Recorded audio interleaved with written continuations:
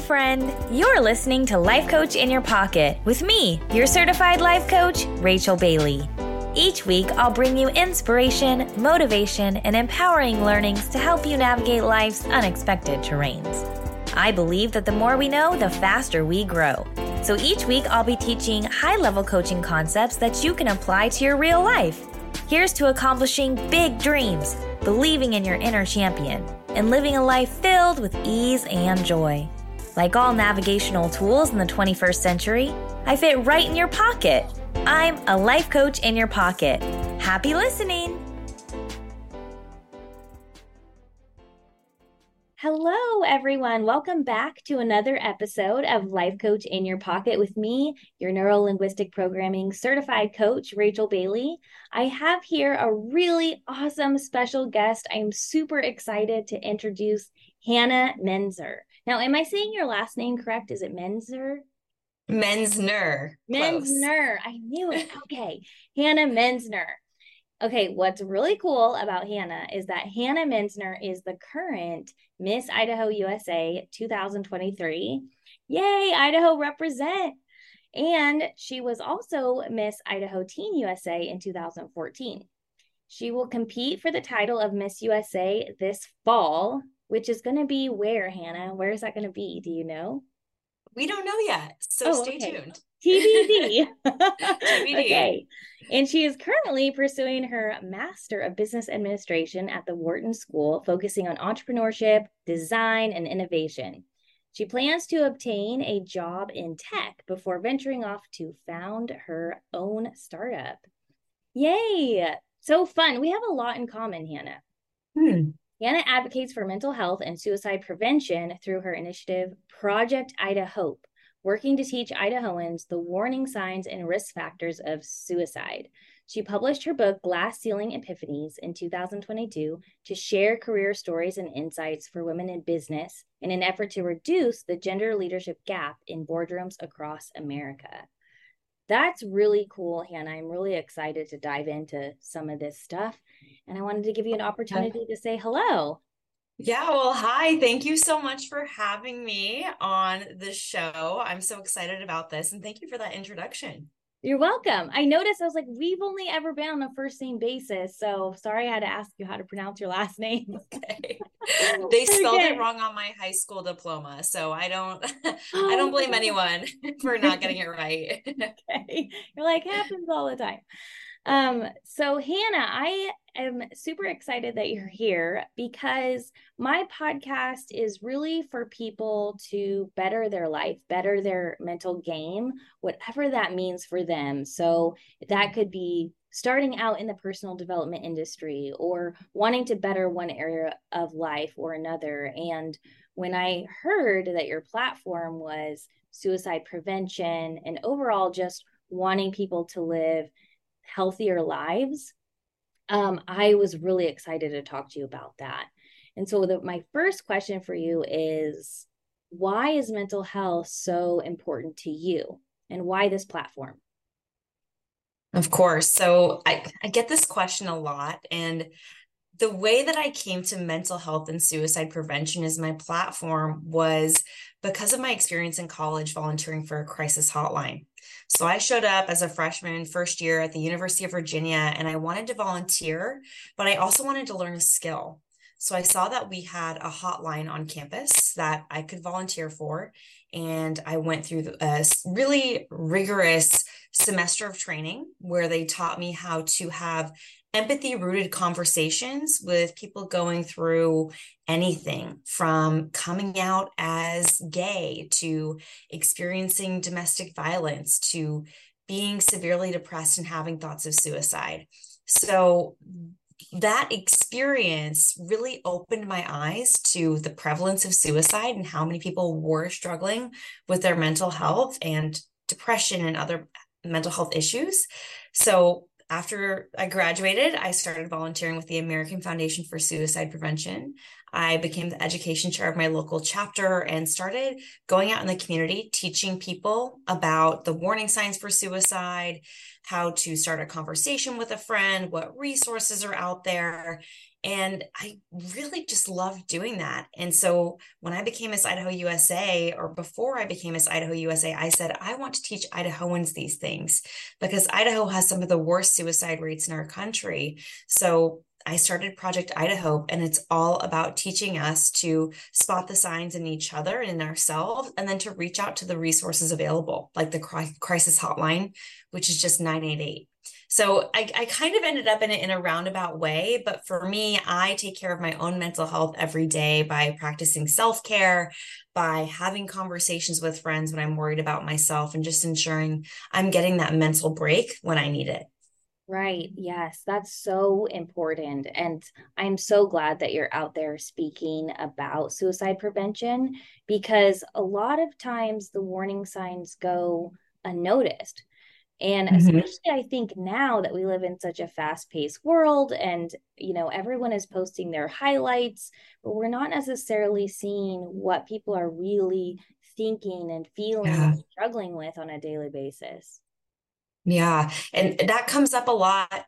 That's the question I get the most, right? How do I know? It seems as if a suicide, it just happens randomly. But there are warning signs to look for, and the ones we teach are talk, behavior, and mood.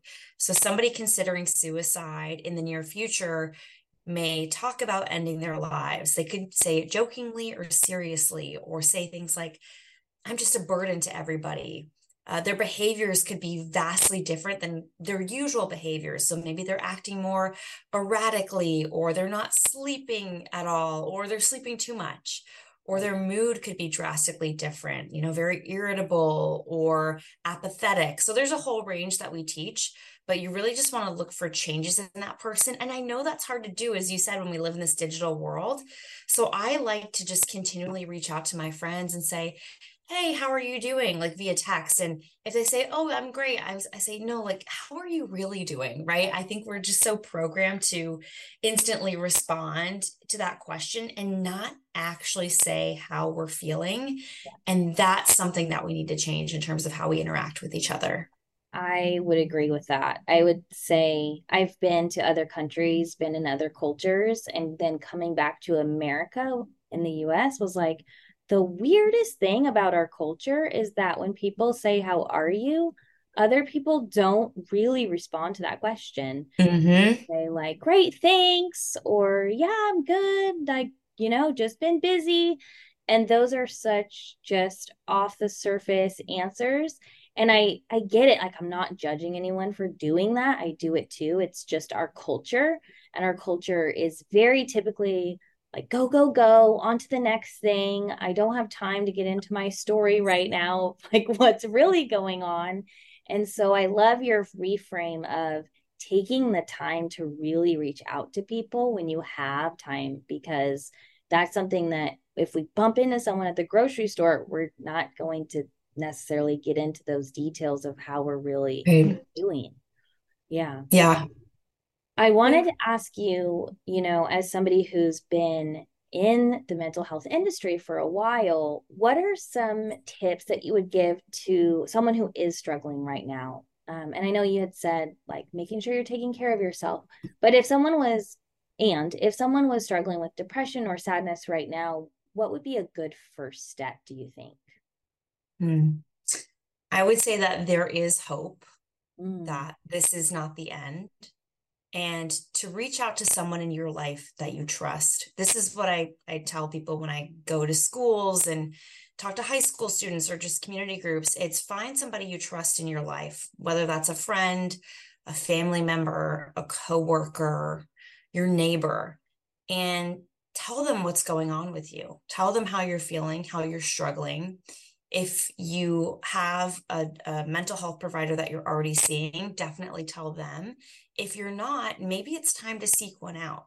So perhaps that trusted person that you've gone to can help you and work with you to find a mental health care provider who can get you the help you need. And when I'm referring to help, it means a variety of things. For some people, it's medication, and that's what works for them. For others, it's psychotherapy. Sometimes it's a combination of the two or some other things. What really matters is that you find the right treatment for you And I like to say finding treatment is like trying to find a right pair of shoes, right? It's going to Mm. take you a few tries to find the right fit and the right size. I might really like high heels. My friend might really like cowboy boots.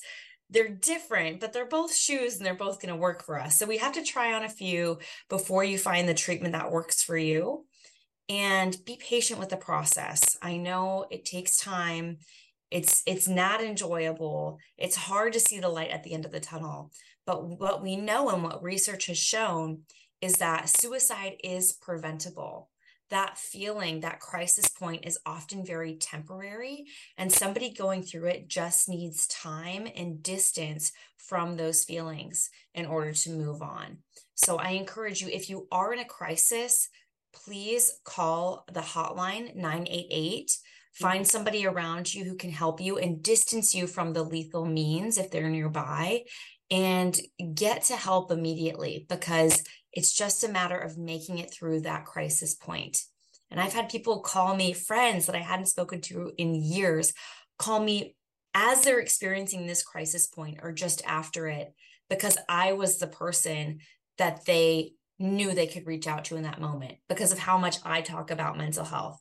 So just knowing that I've been that person for other people really kind of lights a fire in me to keep doing this and keep talking about this. Ah, yes. Oh, that's such a good point, Hannah, because when we are out on the front lines saying, hey, mental health is real, suicide prevention is real, what we're doing is we're opening a door for conversation. And we're saying to our friends, our family, our followers, whoever's in our network that we're visible to, I am somebody that is going to be there for you. I'm going to be listening to you if there's ever a problem.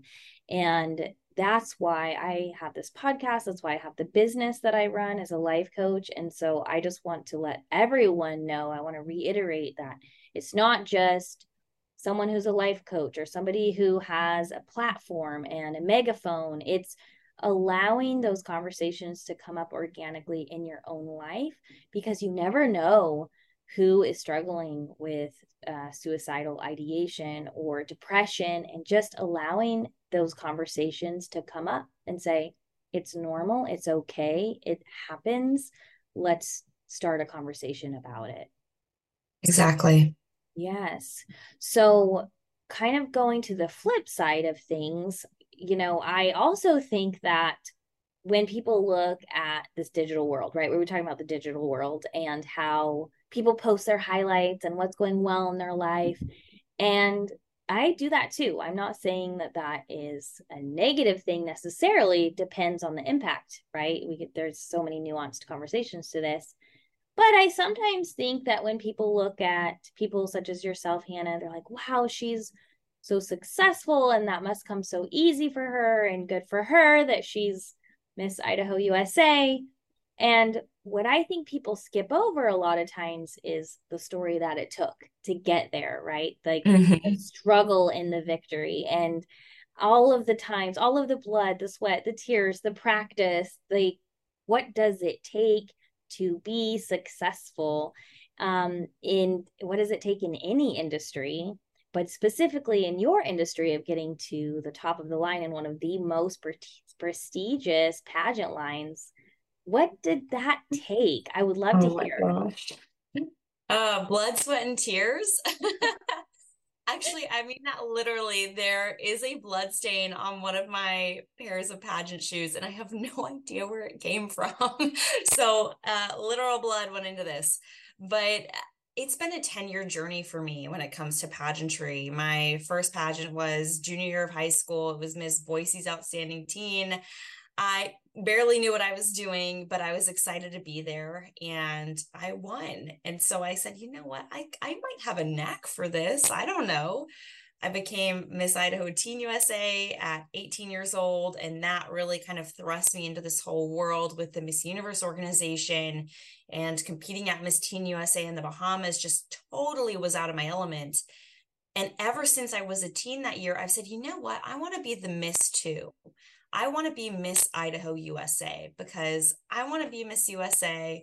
I want to be Miss Universe, that is a woman that I'm looking up to. And I think there are a lot of misconceptions about pageant women and title holders, and we can address those as well. But I was truly inspired by the women I saw competing on stage in pageantry, and I wanted to be a part of that mission and organization. So ever since then, I've kind of been working towards that goal of being Miss Idaho USA. I placed first runner up twice before I won last year. So I got so close, right? You're in the top two, you're holding hands with the other person, and then it's not you. And I really, in those moments, had to learn grace and humility when it comes to being excited for someone else, because I was excited for the girls who won in those moments. It was a big thing for them, but also kind of mourning the loss of a dream that I had, and then immediately acknowledging that this wasn't the end. It was just an opportunity for me to improve even more. So the last year when I got first runner up, the day afterwards, I signed up for the next year's competition because I said, I'm not letting it end yet. I have 1 year left of eligibility. The age limit at the time was 27 years old. So I'm 27 now. I said, I have 1 year left. We're doing it, and I'm treating it like my Miss USA experience because this may be as far as I get. And that entire year, I prepared. I had an interview coach that I met with regularly. I really thought about what is the brand that I want to portray as Hannah, right? What do I want? Why do I want them to choose me? At the end of the day, it's a job interview. So for me, my message was a lot about women in business. And at the time, I was writing my book, Glass Ceiling Epiphanies. So I wanted to really share the message from that as Miss Idaho USA. Then, of course, there's high heels, walking around, practicing my poses and hair and makeup. And of course, like picking the fun, gorgeous outfits and gowns. And that's always a good time. And then I always have tried to maintain a pretty fit and active lifestyle. So just kind of really taking that seriously in the weeks and months leading up to Miss Idaho USA. And then I won. And this year has been a journey to Miss USA. And it's just been all of that, but on even a higher level. And I'm ready to bring it to the Miss USA stage.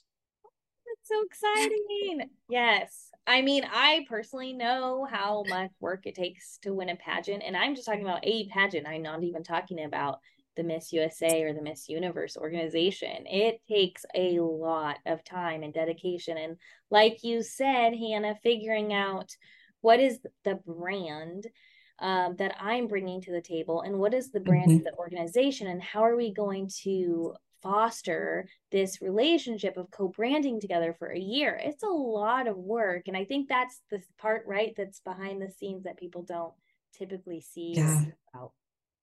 Yeah, it's definitely the brand as a title holder. I mean, this is a business after all, this organization, and I'm in business school. I should know that. So I need to be a representative for them that reflects well on this organization and what they can do for women. So that's really what I've tried to do this year. And I think the biggest area we do that now is through social media, which was not as much of a thing when I was Miss Idaho Teen USA in 2014. I mean, I barely had Instagram back then, but now the focus this year has been a lot on how do I communicate that message on social media, on Instagram, on TikTok, on all the new things coming out. Like we have new Twitter now. How do I communicate that and get people excited about what I have going on and what this organization is doing? So that I think has been the biggest challenge for me time wise. It's just a time commitment to plan and prepare content and ensure the message I'm sending is what I want to send. And I feel like that's also just been kind of a mental pressure, right? Like I'm a full-time student. I'm very busy. I just finished a summer internship at a startup, and at the same time, I'm trying to be Miss Idaho USA and be very active online and on social media. And sometimes I'm just tired at the end of the day and I don't want to create this video or edit this thing, but I know that it's part of the job. It's part of the job I wanted and I signed up for, and I'm grateful for the opportunity to do it. Yeah, absolutely. I love that we're talking about how much responsibility it is to be a title holder, because it is a responsibility. It's a job, as you said. And it's also your mission. Like your mission and your purpose is to get these messages out there about suicide prevention, about mental health, about the glass ceiling, and you're doing a phenomenal job, Hannah. So I do want to commend you on that. And you're here. It's what time is it? Like 8 o'clock at night. She's recording this podcast Yeah. with me. I'm happy to talk to you anytime. Like, this is fun. I like Yeah. this kind of thing. This is a good time. It's fun for me too. It really is. That's why I do it, because for me Good. it's the joy, right? We're driven by the passion for sure. Mhm. Mhm. One thing that you brought up, and I was like, ooh, I want to circle back to this, is you were like, we could talk about the how pageant women are perceived kind of Mhm. outside of the industry. And I was like, ooh, this is a fun conversation, I think. Because I have gotten asked questions. I was a teacher, and I was in a very, I would say, pro-feminist environment for a very long time as a teacher. Mhm. And what was interesting to me about that pro-feminist environment was that many of those women did not understand pageants. And I'm like, pageants are so pro-women and so pro-feminism. Yet there's sometimes a disconnect or a misunderstanding of pageants from that angle. And so I Yeah. wanted to open up that can of worms with you if you want to go there. Of course. Yeah, that's why I brought it up. I agree there's people that have misconceptions, and maybe it's because they only see a sliver of it, right? They see maybe a live telecast on TV or like a movie like Miss Congeniality, and they make some assumptions. Uh I've had things said to me too. I've had somebody ask me, "Oh, so what's it like to be objectified?" Or is this like a self-assurance thing for you? You know, like getting on stage and having people judge me or whatever for how I look. And I just kind of laugh in those moments in disbelief because they're kind of missing the plot. Right. And I'm also a feminist. Like, I believe in equality between men and women and all genders. So it's just crazy to me that we are so willing to judge women for doing this without fully understanding why and what they get out of it. So for me, pageantry has always been about being the best version of Hannah that I can be.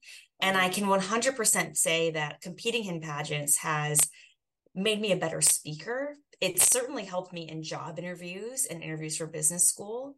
It's made me generally more confident. I used to be a very shy kid, like debilitatingly shy. And it's made me come out of that shell so much, especially in the past 10 years. I look back at I don't know, 15-year-old me, and I'm just shocked at how much I've changed and grown. And I think pageants actually escalated a lot of that growth.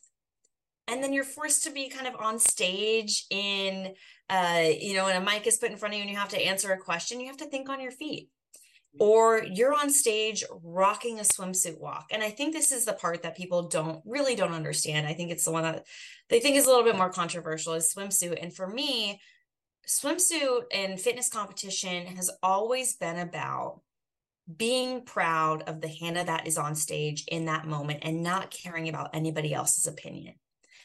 I don't even really care about the judge's opinion of me, right? As long as I am self-confident and I am proud and saying, I'm Hannah, take it or leave it, I'm pleased and happy with myself in that moment. So the exhilaration you feel from that kind of Victoria's Secret, like runway moment, saying, this is me, I can't match that anywhere else in life. It's truly incredible. So I have found so much confidence and joy out of competing in pageants. And the other women I meet are incredibly accomplished and driven and intelligent and impactful in what they do. They have their own initiatives they're focusing on within the community. They're pursuing master's degrees as well in other fields.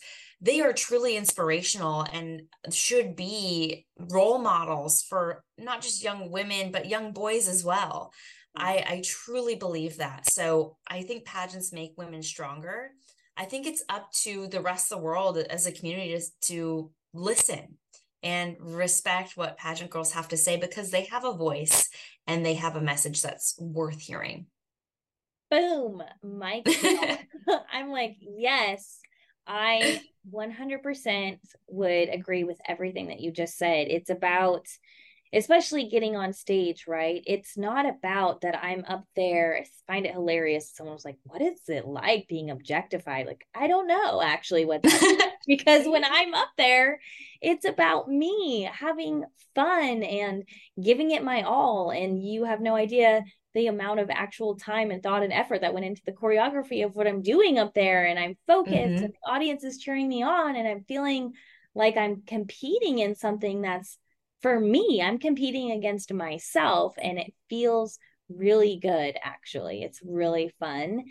And there are so many times where I was like, yes, same girl, me too. Growing up, I was super shy. I was actually terrified of public speaking. Like, if I had to get Mm-hmm. in front of a class and say, hi, my name is Rachel, I'd be like shaking. I would turn bright red. My voice would be quaking. I would feel so like I just wanted to sink into the floor and die. Like, please, somebody make it stop. And then with pageants, that enabled me to work on my public speaking to the point where I'm like, oh yeah, hand me a microphone. What do you want me to talk about? Sure. And that has served me so well so many times in my life. I can't even count the times, even in a professional setting, where people were like, just give the microphone to Rachel, like she'll take care of it. Because I have the practice of, Yeah. yeah, what is the question and how can I answer in a diplomatic, professional, succinct, articulate way?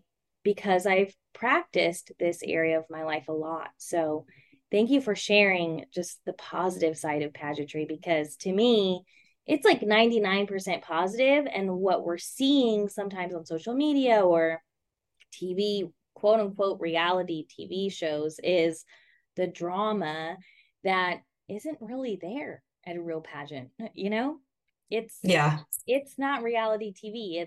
It's scripted television.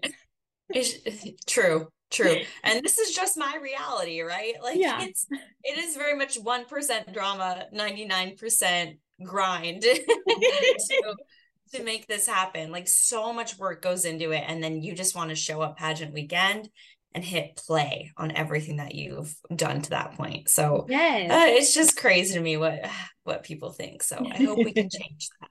Me too. Me too. And one thing that I'm so glad we're talking about is that it's not like you win a pageant and then that's the end of it. Congratulations. Here's your trophy. Here's your crown.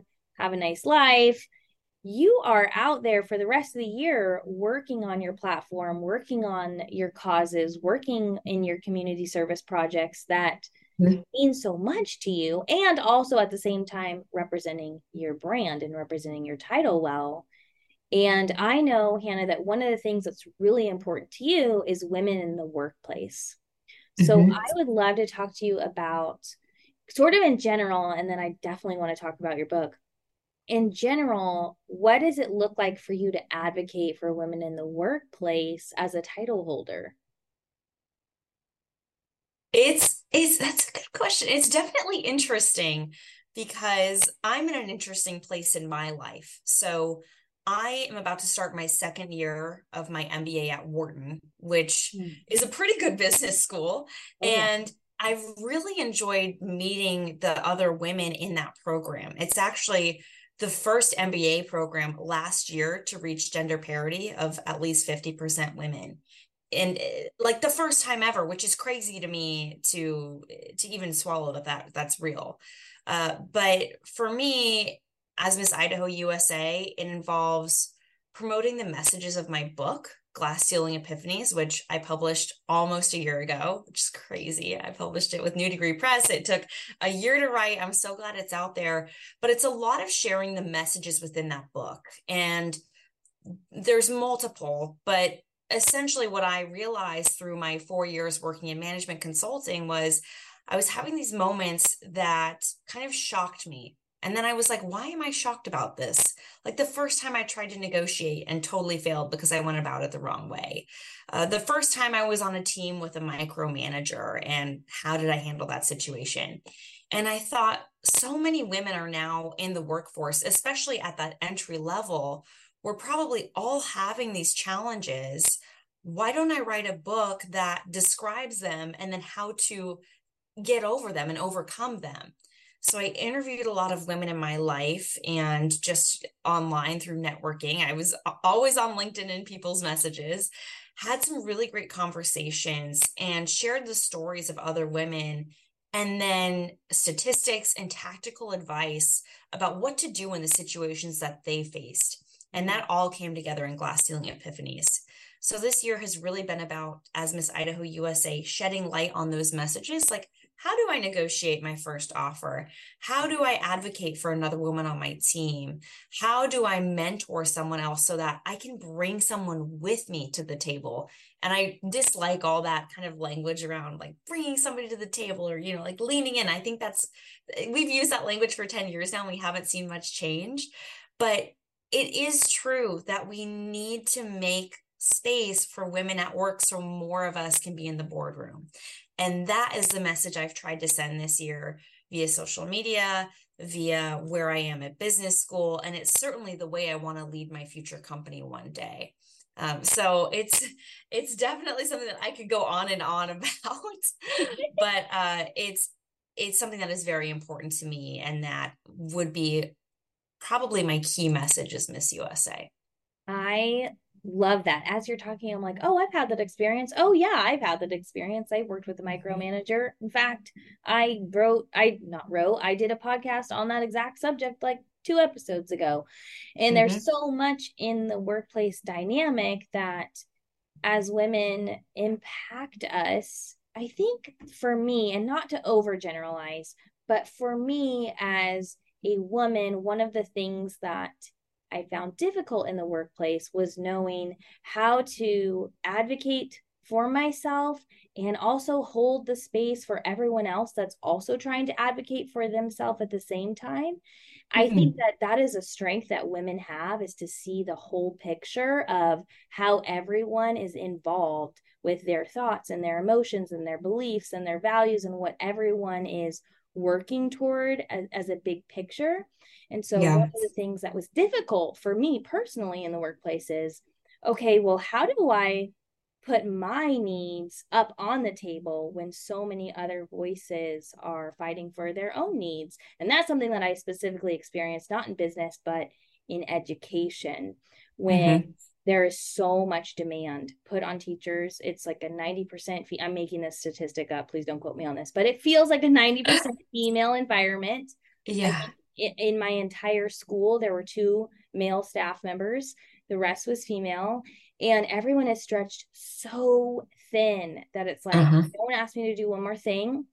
And so, like, how do you navigate empowering myself, empowering everybody, staying as a team instead of becoming divisive? So, your book, I was like, ooh, I need to read this book more than I thought that I did. I'm very excited about this book, actually.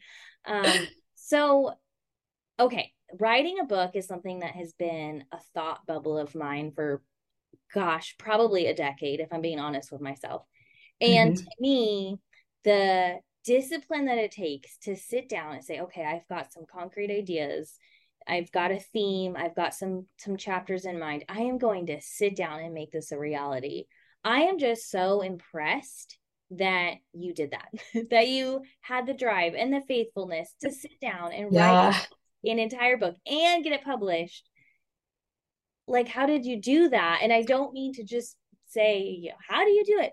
But what does it Um, take to to to accomplish something like that? well, I have really impeccable timing because I chose to write this at the same time I was applying to MBA programs, the same year I was preparing to compete for Miss Idaho USA for the last time. So Mm. I just know that I do better when I overload my plate, I guess. But I actually found a course that taught you how to write a book. Ooh. It was run by a Georgetown professor, and I was with a cohort of other first-time authors. We met once a week on Zoom and talked through how to structure a chapter, how to interview someone and develop a story from that. And so all of this was extremely helpful in kind of laying out the puzzle pieces for me. And they had a great timeline that was certainly fast. I mean, I had the whole manuscript done in March and I had started in October, Yeah. but they had every step of the path laid out. So without that, I think I would have been very overwhelmed and just kind of lost. But I would just sit down every week. I would do research, I would schedule interviews, and I would try to get about 3,000 words done a week. And this was tough because I had just worked a full day in consulting, and I had to sit down at my laptop again and just write while my friends were going out to dinner and enjoying the outdoors. I mean, it was starting to become the holidays, and I was just stuck in front of my laptop writing this book. And so it was hard. It was really hard to kind of set that time aside every week and make sure it got done. Yeah. But they put me on a deadline, right? I had to submit that manuscript on time or else they weren't going to consider me. And I had invested a little bit financially in the process. So, I had that sunk cost fallacy in my head. At the same time, I had to take a week off to just focus on my business school application. So then I was behind. I had to get back into it. So it certainly was a trade-off of my free time and my fun time, but I knew this was something that was important to me, that I had a message to share. And as my writing started to come together, the vision became clearer and clearer in terms of, oh, I have a lot of great messages about negotiation. I have my own personal story, but then I spoke to Kat about how she tried to negotiate her first offer and that didn't work, or realized that somebody in the same level had a higher salary and the only reason she wasn't being paid the same was because she didn't ask for more when she was given the offer. Right. And so as I had these conversations, the book just started to put itself together as the content came in. And I had to do a little bit of extra research, find the relevant statistics to kind of hone in on the message. But it really just started to make more sense. And the hardest part, I actually think, was in April when I had to do the pre-sale campaign and start marketing my book without having the manuscript completed while it was still in copy editing. I had to pitch my book and get people excited about it. And that was really hard because I was like, I feel weird like selling myself. This book isn't even real yet. So how am I going to get people to buy it? And I've never written a book before. I'm not like a famous author that is coming out with a new bestseller. I'm just a random 26-year-old who has big dreams and is doing a few cool things on the side, but who's going to listen to me?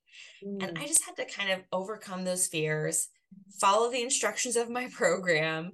At the same time, work with the cover designers. That was the best part, picking out the cover. Yeah. And we published September 9th, the day after my birthday last year and the day before I won Miss Idaho USA.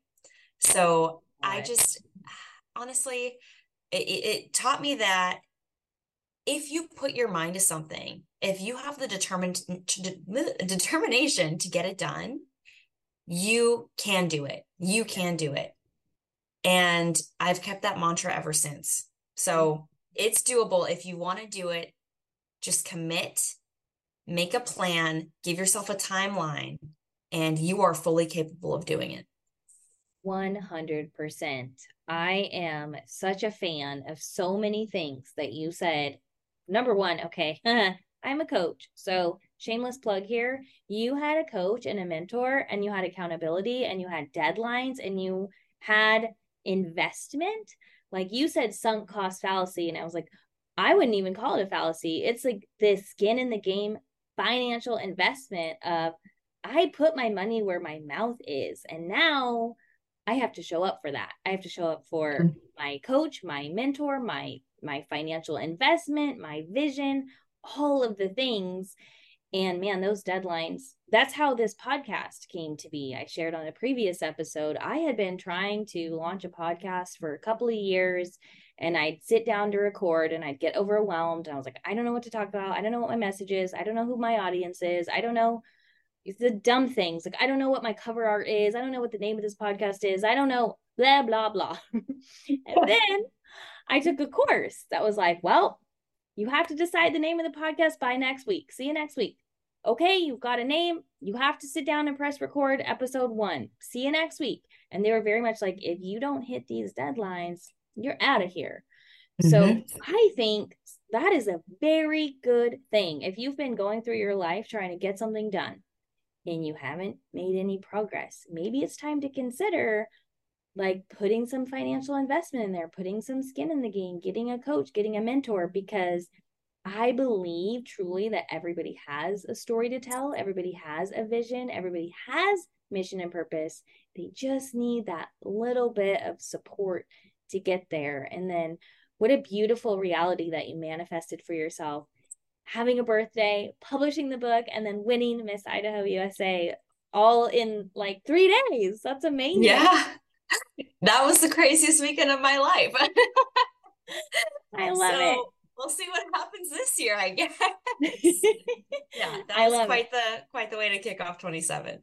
Oh yeah, anything is possible with enough just inertia and grind, momentum, Mhm. and that extra accountability piece. Mhm. So I would love to know more about for women in the workplace or anyone in the workplace who wants to read this book. Where's the best way that they can find it? Well, it's on Amazon, and so I would recommend going there. It's called Glass Ceiling Epiphanies. There's an ebook and then a paperback. Maybe one day there will be an audiobook. We'll see. I'm also trying to schedule a few book signings. So I actually just did one in Idaho in Coeur d'Alene, which was a huge hit. It's very fun to do that and meet people and actually sign copies of my book. So yeah, definitely just order it on Amazon or hit me up and maybe I will send you a signed copy. Yes. Oh, fun. I love this idea. Yes, heck yeah. I want to sign a Yeah, copy, girl. Just throwing that out there. I'll send you one. Okay, so let's see. Oh, so we haven't even talked about Miss USA. Well, I mean, we did kind of in generalities. Kinda. Yeah. Yeah. So, you're competing this fall. Mhm. What are you most excited about for this upcoming pageant? My gosh. I mean, this has been the dream for 10 years of my life. And I'm excited to get there and show them who I am and what I'm made of. I have been preparing for this for so long. I feel confident about who I'm going to be when I get there and who I am now, who I've been this year. So I'm just ready to show the world that. And I mean, I'm also excited to get on stage and be on TV at Miss USA, which I think so many women dream about. There's this statistic in the pageant world that your daughter is less likely to compete at Miss USA than your son is to be at the Super Bowl.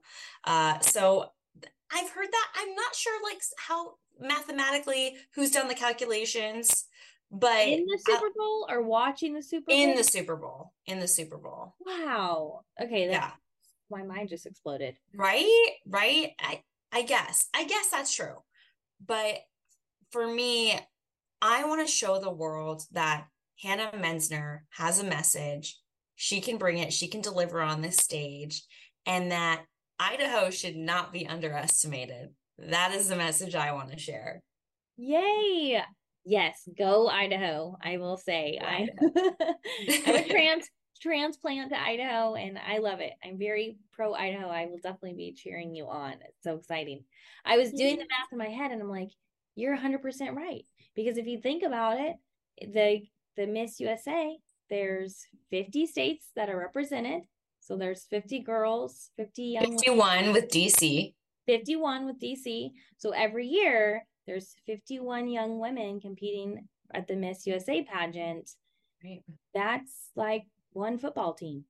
Yeah. And you compete once, right? You don't get to Yeah. be Miss Idaho again. So this is really the one shot that I have that any of us have at becoming Miss USA. Wow. That's mind blowing to me. Just when you put it that way, I was like, wow, you are so right. This is massively huge. And I'm so excited for you. And I'm definitely going to be watching. So as soon as we have a date, let me know. I'm going to I get my will. live stream. I'm going to, all the things. I'm going to be watching you, cheering you on from home. Yay. Yay. So, Hannah, a couple of fun questions, kind of pageant related. I wanted to know kind of your favorite part of competing and then maybe least favorite, or maybe like Mm. that's behind the scenes that people don't think about or don't know about, I guess is a better way of saying it. But we'll start with what is your favorite part of competing? I really like the adrenaline rush I get on stage. in evening gown, in swimsuit. I think just strutting my stuff out there is so confidence boosting. And I grew up a dancer and I played the piano, so I'm used to performing. And I think I really miss that because getting out on stage and strutting my stuff just feels very similar to the joy I got from dance. So I'm really excited that I kind of get to continue doing something like that. I think my least favorite part of pageantry and competing in general is, I would say, financial stress. This Mm, is something that can get expensive to do, and there's certainly ways to save money. You don't have to buy a super expensive gown. You don't have to buy, the top shelf makeup brands. But over time, expenses add up. And I know that in grad school, I'm not making any money right now. I'm spending money on school. I'm spending money on pageants. So it's just been a difficult year to balance my budget. mhm. But that's true for a lot of things that you want to pursue. Things cost money, and you just have to make smart financial decisions to make it work for you. Oh, that is such an interesting answer. And I'm like, yep, that's 100% why I haven't done more international pageants. I would love to do an international pageant every year, but you're talking about your costs of your flights, your hotels, not just your wardrobe, your coaching, your hair, your makeup, I mean, yes, you're right. Those things do add up. And so you do have to figure out where can you get sponsors? How can you sell more copies of your book? Hint, hint, people Yeah, listen. buy the book. It's the reality. For me, so it's funny because I was like, if I was asked that question, like hardest part of competing for me would be the lack of sleep. That I Hmm. think that a lot of people don't realize that so many women up there, I mean, you're running on adrenaline for sure because it is so exciting to be up there, and you probably have been up since 4:30 or 5 a.m., depending on hair and makeup call, rehearsals, dress rehearsals, dance rehearsals, meeting with your coaches, getting that last minute practice in, doing appearances, autograph signings. It is a jam packed week. And there is a quite literal crash, is kind of known as the pageant hangover after the week is over. Yeah. Win or lose, you are exhausted afterwards. Exhausted. Yeah. So I've been there, and I had to go to class 2 days after I won Miss Idaho USA. An 8:30 a.m. class. Oh. So I was kind of a zombie, but I was also ecstatic that I had won. And so I was fine, but Yeah. but you definitely need like a week of sleep afterwards. And a lot of my friends who have competed at national pageants say, yeah, for the 2 weeks afterwards, I slept and I did nothing else. Yep, I 100% can relate to that. That is so real. Hannah, is there anything that we haven't talked about that you would like to talk about? Oh gosh.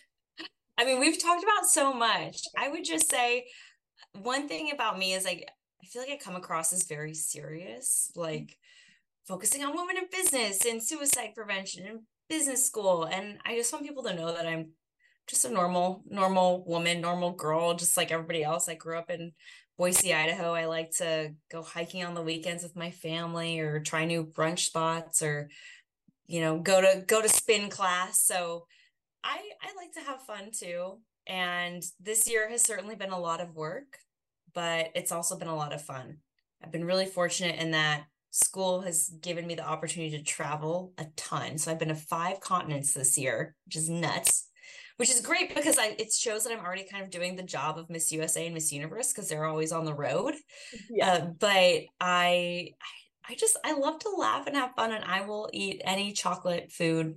If anybody puts it in front of me, I will eat it. So I'm staying away for now. But but that is my weakness in case anybody is wondering if I have one. Yes. Oh, same. Oh, Oh my gosh, the chocolate. Yeah. yeah. Yeah, I feel it. Yeah. Chocolate cake. Yeah. Chocolate cake is my favorite, like my favorite guilty pleasure. Mm-hmm. Sure. My family has a great recipe, chocolate bundt cake. That was my grandma's. And we still make it every year when we're together for the holidays. So I dream about that cake, especially when I'm preparing for a pageant, because I'm not eating any cake right now and I'm just dreaming of when I can have it again. You're like, first thing after the pageant, chocolate bundt cake.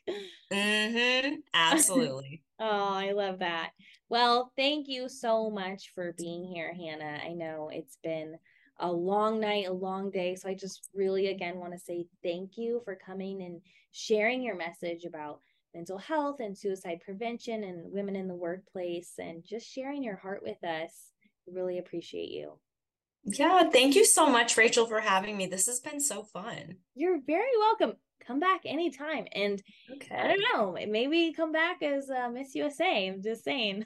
Yeah, That'd be let's do amazing. it. Okay, awesome. Well, we'll see you then. Bye, Hannah. Okay. Bye. Thanks for listening to this week's episode of Life Coach in Your Pocket.